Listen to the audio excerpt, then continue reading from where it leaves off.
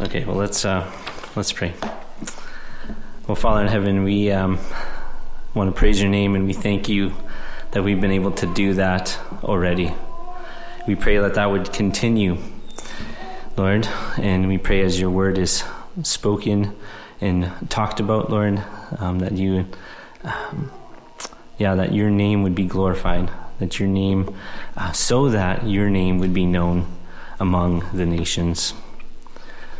We pray, Lord, by your Spirit that you would just help us see just the power and the glory of your steadfast love and faithfulness towards us, so that, Lord, we can be a praising people. In Jesus' name, amen. Amen. You can have a seat. Well, so on January 30th, 2011, there's the largest choir, which consisted of 121,440 people.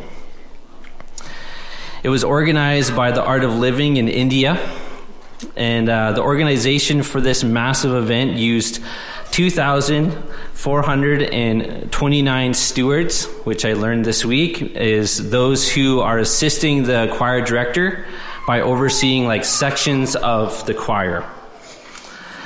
This choir sang in unison. I also learned what unison actually means. Thank you, Myra. I will just shout out to Myra.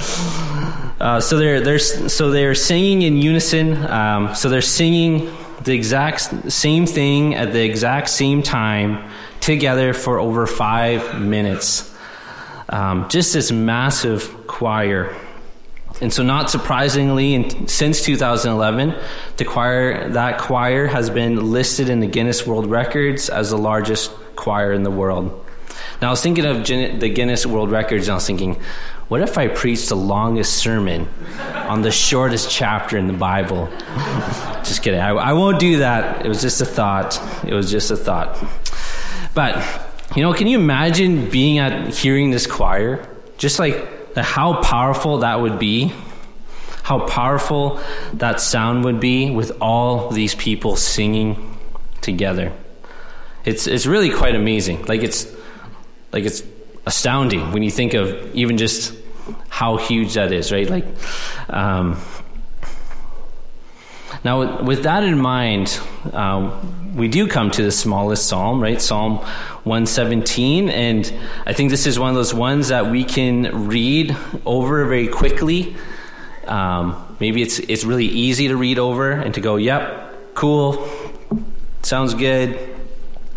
But I think when we slow down and we begin to really read and see what this psalm is saying, we begin to see that it actually provides a vision of people singing together that's much greater than the largest choir in the world to this day. This psalm calls us to join the global choir. And that's what we're going to dive in and learn more about today.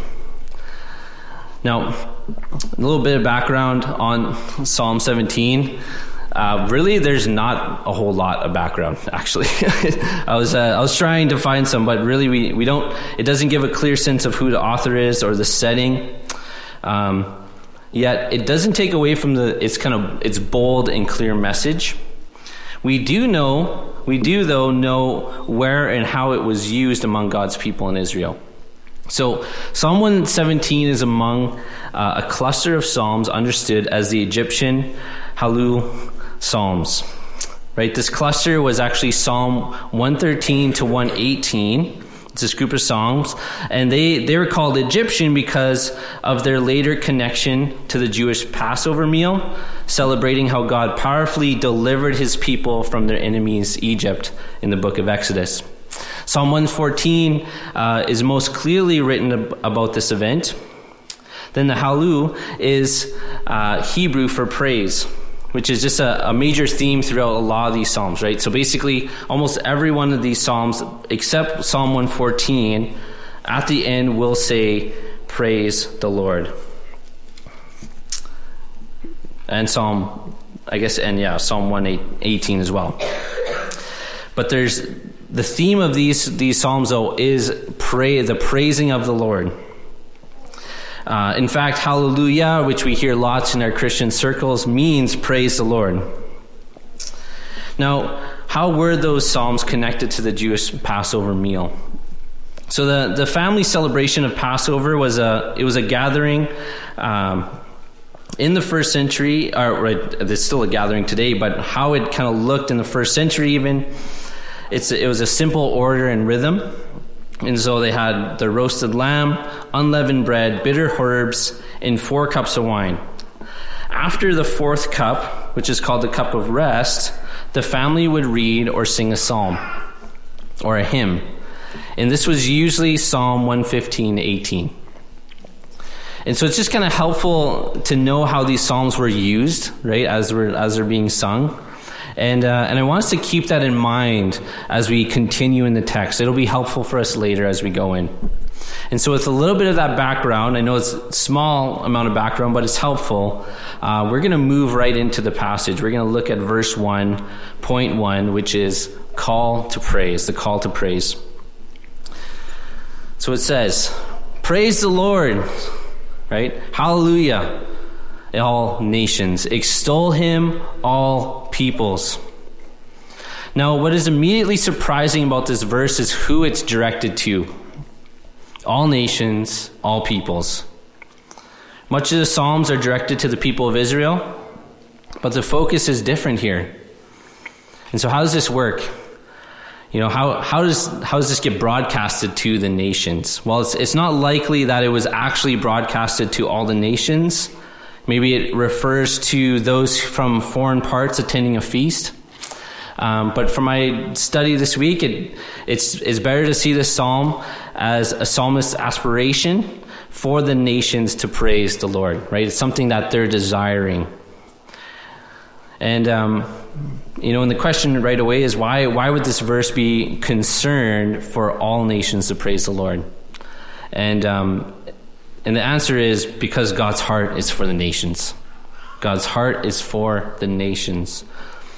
Psalm 117, it echoes God's desire for blessing the nations through Abraham and his offspring in Genesis 12, verses 2 and 3, right? As the calling of Israel was for the sake of the world. Let me read for you just some key passages, and you don't have to flip there, but I'll give you the reference. I'll read it for you. If you want to write those down, you can. But here's just a few among many Old Testament passages that speak about this desire for the nations. So Genesis 12, 2 and 3, it says, as he's speaking to Abraham, I will make of you a great nation, and I will bless you and make your name great, so that you will be a blessing. I will bless those who bless you, and him who dishonors you I will curse. And in you all the families of the earth shall be blessed. Exodus 19:5 and 6 also says, so in Exodus 19:5 and 6, God speaking to Moses and to the people of Israel, it says, now therefore, if you will indeed obey my voice and keep my covenant, you shall be my treasured possession among all peoples. For all the earth is mine, and you shall be to me a kingdom of priests and a holy nation. These are the words that you shall speak to the people of Israel. And then finally, here's a portion of what King Solomon prays at the dedication of the temple in 1 Kings 8:41 to 43. Just an excellent prayer. He says, likewise, when a foreigner who is not of your people Israel comes from a far country for your name's sake, for they shall hear of your great name and your mighty hand and of your outstretched arm. And when he comes and prays towards this house, hear in heaven your dwelling place, and do according to all for which the foreigner calls to you, in order that all the peoples of the earth may know your name and fear you, and as do your people Israel, and that they may know that this house that I have built is called by your name. Right, so these are just a few scriptures concerning God's heart for the nations. We haven't tapped into the other Psalms and Isaiah and many others, but in any case, the calling of the nations to praise the Lord should be no surprise, but a voicing of God's desire. And so and this brings us to kind of my next sub-point here, which then is praising and extolling the Lord. Now, we've saw kind of who this psalm is directed towards. Now we're going to look a little bit at kind of what does it mean to praise and extol the Lord. Well, praise here, it means to sing. It means to sing praises to God. Then extol him, I found this one kind of interesting in my studies this week, is that it actually kind of clarifies what kind of praises to sing, as it means to glorify and make exuberant statements as to the excellence of someone. Right? So this speaks to praising God intentionally and thoughtfully with weighty words of his excellence, glory, and greatness. Right? This is why we want to be thoughtful in our choice of worship music, so that we can honestly worship God in spirit and in truth. You know, I kind of think of it like this, right? If someone wrote a song about you, and you're like, wow, someone wrote a song about me, that's so nice, and you listen to it, and it has completely wrong information about you, would you be like, oh, that's so touching that they did that for me, I'm so appreciate that? No, like, of course not. You'd be like, this song is singing wrong. Like, I didn't do that, or I didn't say that, right? And that's something, you know, I think of that in regard to worship music as we're singing and praising the Lord of the universe. You know, we want to be approaching praise reverently. We want to be mindful of the words we sing about him. I think the Psalms actually provide a lot of help in this area, right? They guide us. I think they really guide us well in praising and extolling the Lord. And let me give you a few examples of this, even just in the few Psalms before Psalm 117. Psalm 113, verse 4, where the psalmist, he's praising the Lord for his greatness. He says, the Lord is high above all nations, and his glory above the heavens. Right? He's speaking of his excellence there. Or then in Psalm 114, 7-8, where he's praising him for his power over nations in creation. He says, tremble, O earth, at the presence of the Lord, at the presence of the God of Jacob, who turns the rock into a pool of water, the flint into a spring of water.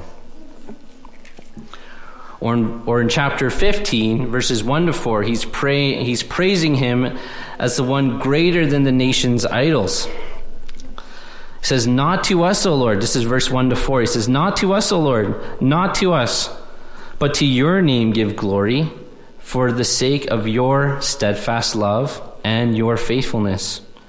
Why should the nations say, where is their God? Our God is in the heavens. He does all that he pleases. Their idols are silver and gold, the work of human hands. Or one more example here, and this is in chapter 116, verses 16-19, where the psalmist is praising God for his deliverance. It says in verse 16, it says, O Lord, I am your servant, the son of your maidservant. You have loosened my bonds. I will offer to you the sacrifice of thanksgiving and call on the name of the Lord. I will pay my vows to the Lord in the presence of all his people, in the courts of the house of the Lord, in your midst, O Jerusalem. Praise the Lord. So from these examples, we get a picture of praise for who God is and the excellence of what he has done on his people's behalf. Right? These psalms can give us words to praise the Lord in our own lives as we see God work. And so in verse 1, we already see the call is to join the global choir for praising the Lord thoughtfully, singing and speaking words of praise that reflect God's character and work. Now, before we move on to verse 2, I think there's something we need to notice about verse 1, is that this is a really bold call to praise when you think about it. This is a really bold call. This is something when you're studying a passage, you're wanting to look at what are some of the repeating words. That's often a really helpful way of maybe getting a better idea of what the author is trying to communicate. And this one, it was almost too familiar to me that I almost missed it. But the word that's repeated most in this psalm is Lord. Is Lord, right? And when you see Lord in capitals, maybe some of your translations have it differently, but in the ESV, when it has Lord in capitals, that's speaking to God's personal name, Yahweh. But I think this is really important, right? Praise the Lord. Now, why is this such a bold call to praise? Well, the psalmist is saying here that there's only one God to praise, to be praised, and that's Yahweh. And we may say, yes, amen. But for the cultures around them that day, in their time, in a time where people believed and lived for many gods, the psalmist is making a massive statement here that not any God should be praised, only Yahweh, the God of Israel, right? The great I am, the Almighty One. He rises above the rest. He is the one the nations should praise. And so what does this mean for their idols and gods that the nations worship? Well, they're to turn from them to the living God and acknowledge Him as He should be acknowledged, and be praised as He should be praised, as the Lord of Lords and the King of Kings. And so for the nations then, the supernatural, it was just so central to their lives. And so the move from many gods to one, it changes everything for how they live. And isn't that true for us today? Right? We give this call out today to a culture that would say one God is too many. Or we give this call out to a culture that says, keep that God to yourself. Or you have your God and I have mine. Right? All roads lead to Him anyway. But that's just not the case when we look at this psalm. Praising the Lord is praising Him alone. He is the God who told His people, you shall have no other gods before me. Exodus 20, verse 3. And so the Lord and the Lord alone is to be praised. And we are made for Him, and praising Him is living in line with how He made us to live. And He desires this for the nations. But why? Right? Why is Yahweh the one the nations should turn from their gods and idols for? And that's what leads us to verse 2, right? Point 2, verse 2, the cause for praising the Lord. The cause for praising the Lord. So verse 2, right, it says, for great is His steadfast love towards us, and the faithfulness of the Lord endures forever. Praise the Lord. I'm kind of trying to say it as much as I can so that you walk out of here memorizing it. But such a helpful verse. And before we dive more into it, I want to think about some proper motivations for praising the Lord. Right? What motivates you to praise God? Some may say, I praise the Lord because it's a good thing, right? These are general statements, but some may say, I praise the Lord because it's a good thing to do, right? And God might bless me for it. Others may say, I praise the Lord because I feel so guilty for what I did last night, that I want to make sure I'm good with God somehow. Others may say, I praise the Lord out of fear that He'll punish me if I don't. Right? Not a reverent fear, but really a terror of God's punishment. And others may echo what this psalm is saying, right? I praise God because of His steadfast love toward us, and His faithfulness endures forever. Like it doesn't run out. And so we see even just from these first few statements, right, they're motivated by praising God, in a sense, to motivate God to act in a certain way. Whether it's to give them what they want, help them feel better about their sin, to escape punishment, where the last one is motivated by a bigger vision of who God is. And then praise is a response to God because he is worthy of it. And when I think of it this way, these proper motivations, I kind of think of it like being at an NHL hockey game. Now, that seems very random, but just hear me out. So last October, Christina got me tickets to go to a Winnipeg Jets game for my 30th birthday. It was an awesome gift. And we got to drive out and attend the game together. It was so fun. And one of the things, and they were playing the Toronto Maple Leafs, so that's a big organization. So it was a full house that night. Like it was packed. And I'm pretty sure there was more Maple Leafs fans than Jets fans, but unfortunately. But one of the things I found interesting in this game was about 10 minutes before, you got the lights going, it's so loud, and you got this one guy who's just like, cheer on your Winnipeg Jets, let's go Jets, go Jets. And it's so, like, they're just constantly doing that, right? And all through the game, they're going, all right, let's cheer them on, let's go, right? And so they're trying to amp up the crowd to cheer them on. Now, here's the thing. Why are they doing this? Well, they're trying to help the team do better, right? They're trying to help the team have success, score the goals, win the game. But here's the thing. They were losing most of the game, right? It was like 4-1. They looked terrible. Like, Maple Leafs, unfortunately, were the better team that night. Now, what do you think that did for the crowd?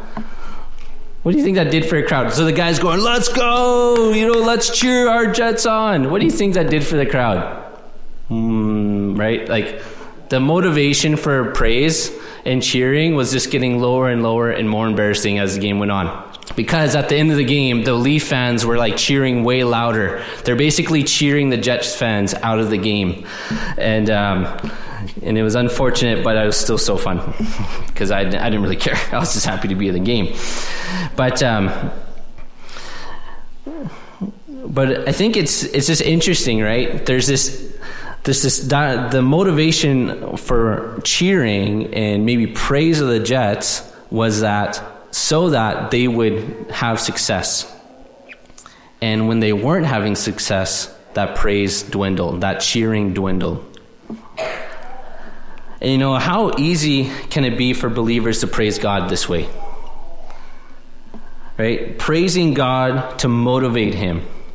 And how easy is it to find believers praiseless or cynical when life is hard or things aren't going their way? No, we must have a firmer, bigger view of who God is here. We must. Right? We don't praise to motivate him. We praise in response of him in what he has done and who he is. And with that, I want to give us three reasons for the nations to praise the Lord from what we just see in the text here. So the first reason is God is faithful to his covenant. God is faithful to his covenant. When we see the word steadfast love and faithfulness, we should be already thinking and making note that this is covenant language. This is covenant terms, right? Steadfast love and faithfulness, they were the expectation of maintaining a covenant relationship. And I mean, those are just great values to have in any relationship, right? That you would be someone who is showing a loyal and a steadfast love, and you would be faithful, you would have integrity in that relationship. Those are just really good things to have in a relationship regardless. But what these show here is that they display how God has always stayed true to his side of the covenant. Specifically, again, we're thinking of Abraham's covenant here, right? That through his offspring, all the nations will be blessed. And so for this reason, all people should praise the Lord, because according to his plan, all peoples, all nations will be blessed through his people Israel. Second reason is, great is his steadfast love towards us. Now, the word great here, in other uses of the word, was often used when someone prevailed over their enemies. Here, great indicates how strong and mighty and prevailing is the steadfast love of God toward his people. Nothing will hold back God's loyal love, not enemy nations, gods, not even his own people who fail over and over again. Yet God remains faithful to his covenant promises because of his mighty, loyal love. And thus all nations should praise him, and all nations should acknowledge him as Lord. The third reason is God's forever enduring faithfulness.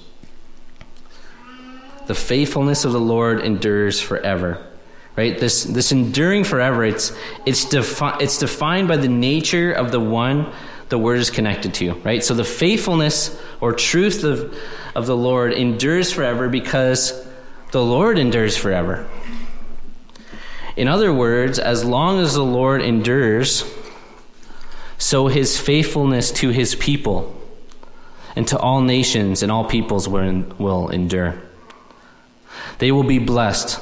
They will know he is good and present and makes a way for relationship between a holy God and an unholy people. You see, people can only be faithful to their promises for so long, but not forever. But God can, and because of his faithfulness endures, all nations should praise him. And I think it's just, again, we want to highlight here just what this is saying about God. From these descriptions of God's love and faithfulness towards his people, right? They display perfect consistency between who he is and what he does. Perfect integrity. Right? As Exodus 34 records God describing himself to Moses in verse 6, he says, the Lord passed before him and proclaimed, the Lord, a God merciful and gracious, slow to anger, and abounding in steadfast love and faithfulness. And so therefore, his love and faithfulness should move us to praise him. As he's been faithful to his promises to the generation before yours, he will be faithful to your generation, and he'll be faithful to the next.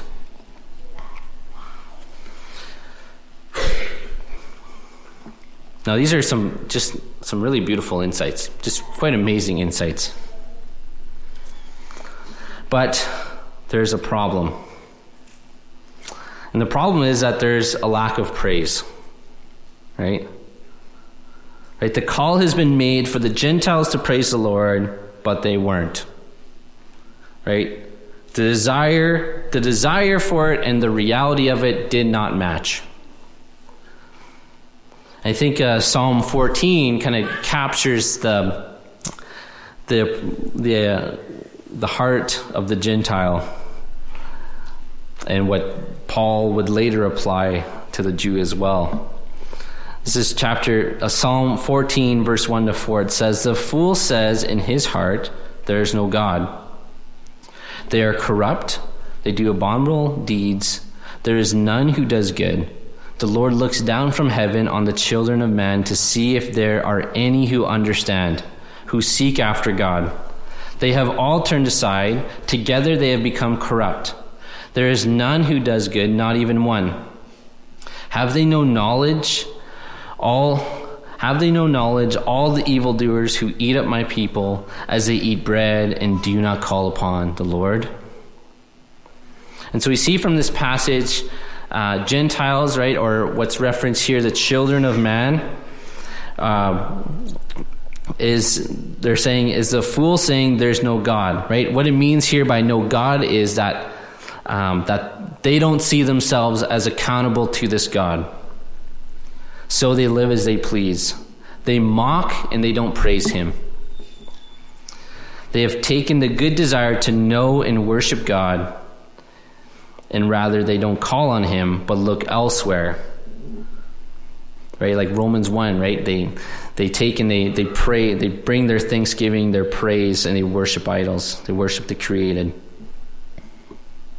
And so they become corrupt, the text says. And as well, this leads to them attacking Israel and making life difficult for them. So not only that, but where it says in verse 3, the Apostle Paul actually applies that all to both Jews and Gentiles in Romans 3:9. Why? Because not only were the nations corrupt, running after false gods, but then Israel and Judah, instead of being a light to the world, ran after the nations' gods. And so how are the nations to praise God? How will this come about? When there's a lack of God, when there's a lack of knowledge of God, pride, unbelief, idolatry that just so blinds them. Now, isn't it true isn't that just true for all people though? Those who don't follow Jesus and also for those who do. That pride and unbelief and idolatry can take our eyes off of Jesus and we don't give him the praise due his name. You know, for unbelievers, it's a disposition. For believers, they are forgetting who they're in relationship with. But now if we think about this problem, right, how will the nations come to praise the Lord? And at some point, God must act. And what we see as we read Scripture, as we see as the story continues, that he did. Praise the Lord that he did. Remember how I said that Psalm 117 was an Egyptian Hallel psalm? And that in the first century, it was likely read or sung at the Passover meal. So ponder this. This is something that is just kind of interesting to think about. Jesus, on the night he was betrayed, he was having the Passover meal, remembering God's great redemptive act of delivering his people. Right? And then this is also the time of the first communion. So it's a very significant night already. But while he goes through the rhythms of the Passover meal with his disciples, they likely would have sang or read this psalm before he would eventually be betrayed and go to the cross. So, think of how significant it is that Jesus is reading and singing this psalm. Praise the Lord, all nations. Extol him, all peoples. For great is his steadfast love towards us, and the faithfulness of the Lord endures forever. Praise the Lord. Knowing that he would be the one who would die the death that we deserved and be raised to life on our behalf and become the means of salvation for all who repent and believe the good news of Jesus, whether Jew or Gentile, so that all the nations could praise the Lord. Just amazing. And so what we begin to see in light of what Christ has done, when we look back at Psalm 117, we realize that Psalm 117 actually points us to the gospel going forward. Right? Jesus is the solution to the problem for our sin and lack of praise of God among the nations. And through the coming of Jesus, we can now see that Psalm 17 is not only the desire of the psalmist or the aspirations of the psalmist, but it's almost like a prophecy of the gospel going forward into all the world. In Romans 15, the Apostle Paul quotes Psalm 117 in pointing out Christ's global mission. And I'm just going to read that for you, and if you want, you can go there or you can look it up later, but it's Psalm 15, verse 8 to 13. And this is what he says. For I tell you that Christ became a servant to the circumcised to show God's truthfulness in order to confirm the promises given to the patriarchs, in order that the Gentiles might glorify God for his mercy. As it is written, therefore I will praise you among the Gentiles, and I will sing to your name. And again it is said, rejoice, O Gentiles, with his people. And here's our verse. And again, praise the Lord, all you Gentiles, and let all the peoples extol him. And again in Isaiah, the root of Jesse will come, even he who arises to rule the Gentiles. In him will the Gentiles hope. So may the God of hope fill you with all joy and peace in believing, so that by the power of the Holy Spirit you may abound in hope. So in verse 8, we see Paul said that Christ came in order to confirm the promises given to the patriarchs, right? Again, this displays God's faithfulness in Christ, which points back to God's promise to Abraham's descendants that he would bless the nations. Not only that, but Christ came in order that the Gentiles might glorify God for his mercy. The very desire of Psalm 117, he came that the Jews and Gentiles in one voice, like a great choir, would welcome one another and praise God together for his great mercy extended to them in Christ. Which shows the worship of God is really the ultimate aim. And if you're wondering about what God is doing and is up to in this world, this is it. This is it. And so then with that, how do we respond to Psalm 117? I think there's lots of ways you can respond to it. Some pretty clear ways to respond to it. But here's 2 takeaways, and I'm going to give you 2 takeaways and then 1 practical step. First takeaway is, or application, is develop an eye for ways to praise Jesus, starting with God's word and prayer. Jordan Dudgeon just said so well last time, but I'll say it again, right? Praising the Lord requires us to take our eyes off ourselves, right? And that's often the challenge with praising the Lord or giving thanks to the Lord. And it requires us to get our eyes off ourselves and get our eyes on God, right? Praising him for what he has done and what he is doing around us through Christ. Reading God's word and prayer, right? Talking with God helps us to know what to look for. And it helps us to be a people of praise. You see, praising God in Christ is not just something we do. Yes, it is something we do, but it's a lot about who we are. Right? The New Testament is filled with calls for thanksgiving, thankfulness, and praise. Here's one. The Apostle Paul says it this way in 1 Thessalonians 5:16-18. He says, "Rejoice always, pray without ceasing, give thanks in all circumstances. For this is the will of God in Christ for you." So Christians are a praising people. So developing eyes to praise comes when we are actually looking for ways to praise him. When you're looking, there won't be a shortage of ways to thank the Lord for his faithfulness and love.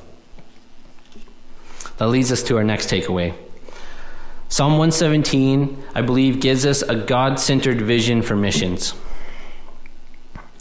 Not only can Psalm 117 lead you to praise the Lord for yourself, but it should move us to see others praising the Lord. Right? This has been a quote that's been shared before in the past, but it's just so fitting, and I love the quote, so I'm going to share it again. And it's by John Piper. He says, "Missions is not the ultimate goal of the church. Worship is. Missions exists because worship doesn't. Worship is ultimate, not missions, because God is ultimate, not man." And as we heard in the About Us time, right, we heard about what missions is all about, right? The glory of Jesus reflected in the praises of redeemed people. And so if worship isn't happening, we have a role in missions until that mission is completed. And so being on mission, again, is a part of who we are as Christians.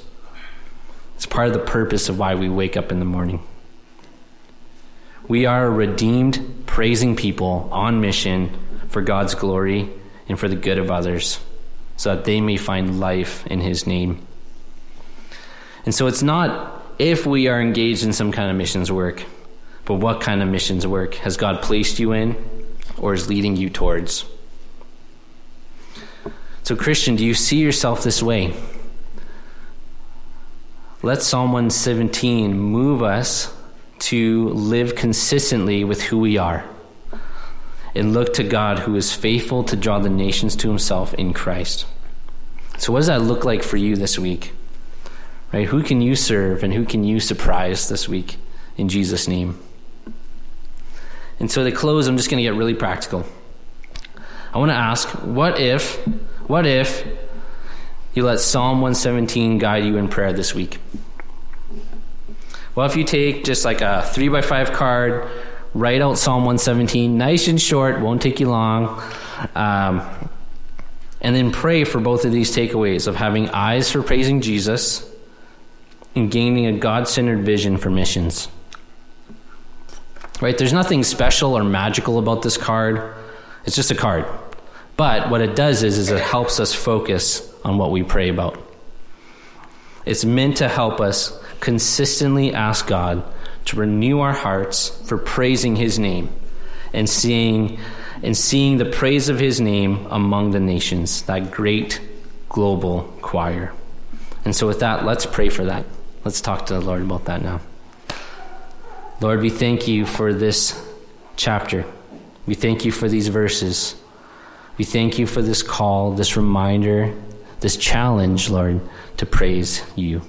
Lord, we pray that as we go about our week, there's many things gripping at our hearts, many temptations, many trials that can to lead us to why would we praise him?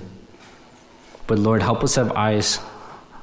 Help us have eyes to see. Help us remember your word. Help us remember your great steadfast love in Christ, your forever enduring faithfulness that you've shown in Christ. And we pray that you would help us to be a praising people as on mission, knowing that we've been redeemed by the blood of Christ. So thank you for this opportunity, Lord. And may your name be known among the nations. Shape our hearts in that direction, we pray. Amen.